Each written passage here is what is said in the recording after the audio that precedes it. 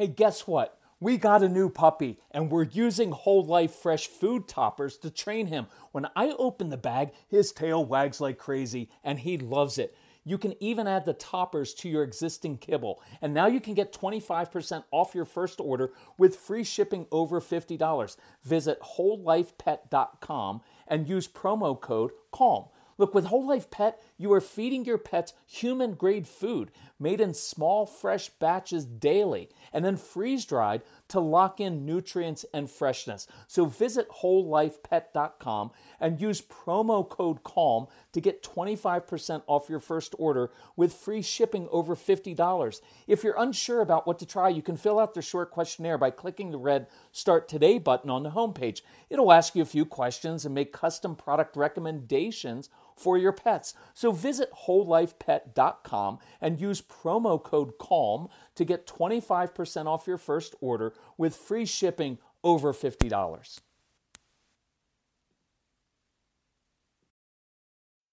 Making everyone happy on vacation isn't easy, but you know what is? Going to Aruba. All you have to do is walk out your door to find pristine pools, relaxing white sand beaches, and an island teeming with outdoor activities that'll put a smile on any face. You won't just feel great, you'll all feel great, filled with a calmer, more peaceful vibe that radiates Aruba's warmth. And the best part is, it never fades. That's the Aruba effect. Plan your family trip at Aruba.com.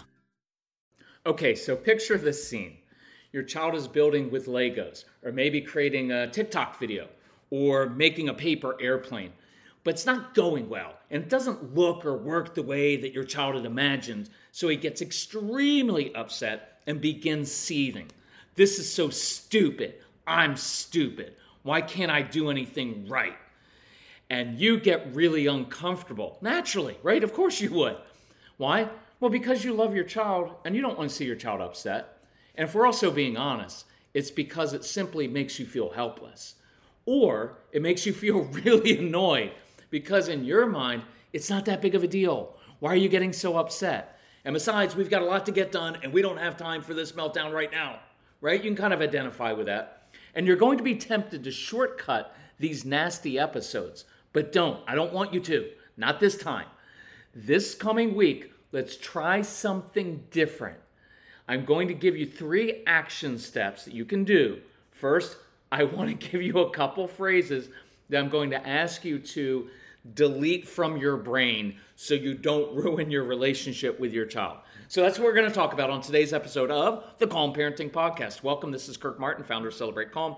If you need help, reach out to our son Casey, Casey, at celebratecalm.com.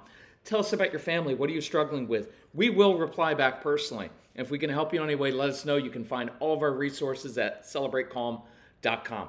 So, before I tell you what to do or advise you, encourage you what to do, let me, I was trying to think of the word, encourage you. No, I'm telling you this. Please stop saying these 2 things, okay? Because they escalate situations. So let's use the situation of a child's been making paper airplanes. He goes and throws it, and it just doesn't fly right. And he starts getting upset. One of the things we often do as parents say, "Oh, honey, that was a good airplane." I will tell you that is infuriating because now you've just minimized what is real to your child. And you've demonstrated that you don't understand what makes him tick. You've dismissed it.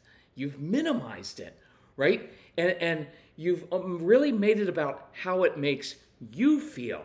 And I don't want you to do that because that will make your child even more furious. Right now he's going to be like, "No, it's not. It's the dumbest plane ever." The other thing we do is this one. Once we get really frustrated, we'll start to get a kind of an aggravated or snotty tone. "You know what? I don't understand why you have to get so upset about this." Ugh. And the real meaning of that is there must be something wrong with you because otherwise you wouldn't be acting like this, right? This also it's a very demeaning, we don't mean it to be, it's out of our frustration, but it's a very demeaning thing to say, right? Of like, if you were normal, this wouldn't bother you. So you don't like it, when your spouse or friends say that to you, oh, I just think you're overreacting. I don't know why you're getting so upset about that. No, that would make you furious. So instead of those two things, here's a new approach with 3 specific steps. And I do want to say this. This isn't my goal isn't always just to give you, okay, here are the strategies. We're very, very good at giving very specific strategies, actual scripts. But what I'm most interested when I'm thinking about these things is showing you how to think about it, right? How to get inside your child's heart and brain.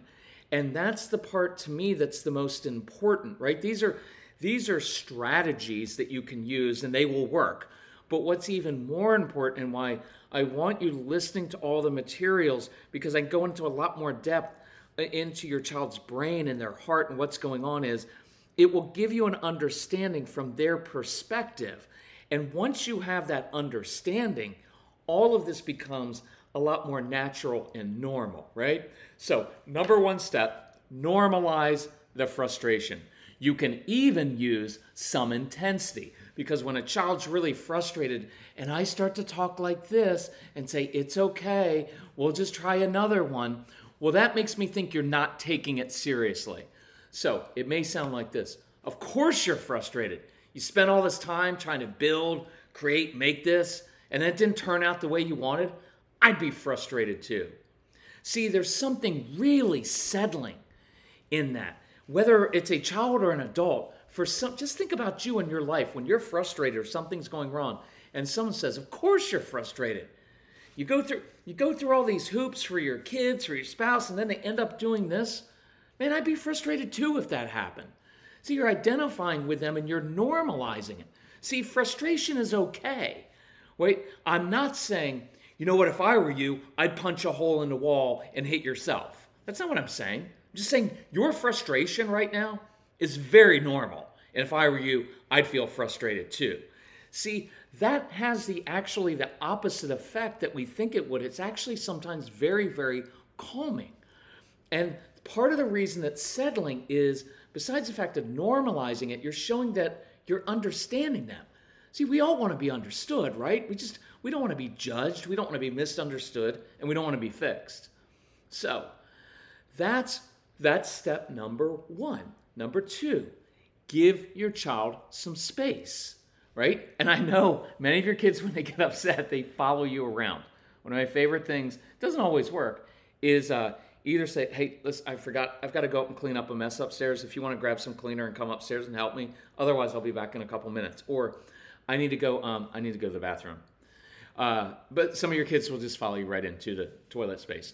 So you could say something like this. Oh, you know what?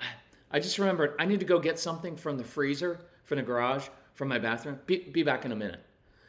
And what you're doing is you're giving your child space. You're not abandoning your child.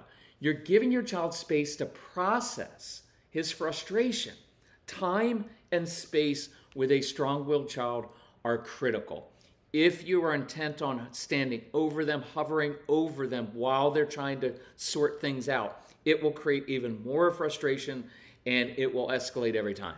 Okay? So you're giving them time to process their frustration without being observed like some kind of zoo animal, right? And without trying to be fixed.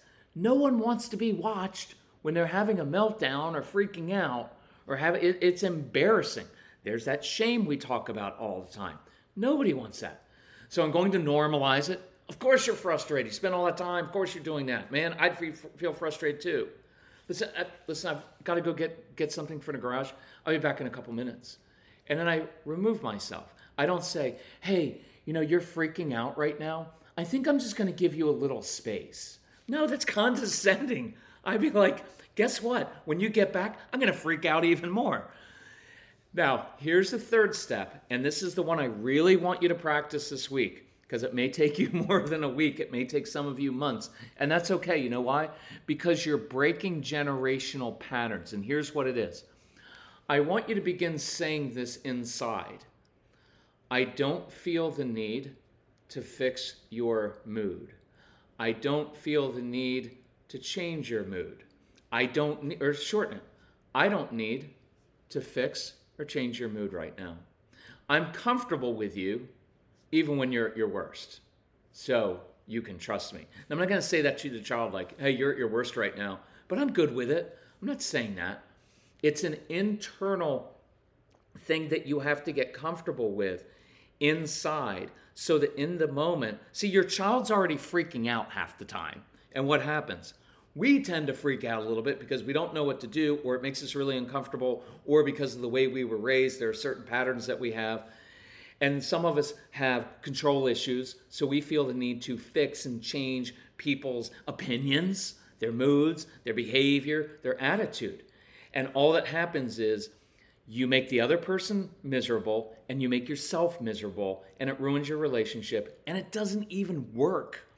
So begin to be able to sit and say, I don't have to fix my teenager's attitude right now, right? It doesn't mean if they come and talk to you disrespectfully that then you are obligated to get up and go do nice things for them. No, you need to demonstrate self-respect. It just means that you don't have to fix it. Because that's one of the most common things. How can I make my child be grateful? I don't know. Why don't you walk around and badger them about it all day long? That's not going to work. You model being grateful and don't get freaked out by those things all the time. So let go. Let's work on this week. Let go of trying to fix or control your kids or your spouses or your friends' moods, attitudes, and emotions. Sit in that discomfort without trying to fix them, right? They often get more upset, because we get upset and try to derail them and try to fix the situation. This week, when this happens and your child gets upset, I want you to learn how to just sit in it and not feel compelled to fix them. I will promise you, this is a lifelong change that you make. It will impact your life when you don't feel the need anymore to control how that person thinks, what they believe in, how they do things. I know some of you were raised like that, but it's a really nasty generational pattern. You've got an opportunity to change that. And I promise you, it is so liberating. And you will find that you help people more when you stop trying to fix and control and change them. So let's work on that this week. If you need some help, reach out to Casey, C-A-S-E-Y, at CelebrateCalm.com. Check our website for all the resources. And if we can help you in any way, let us know. Love you all. Talk to you soon. Bye-bye.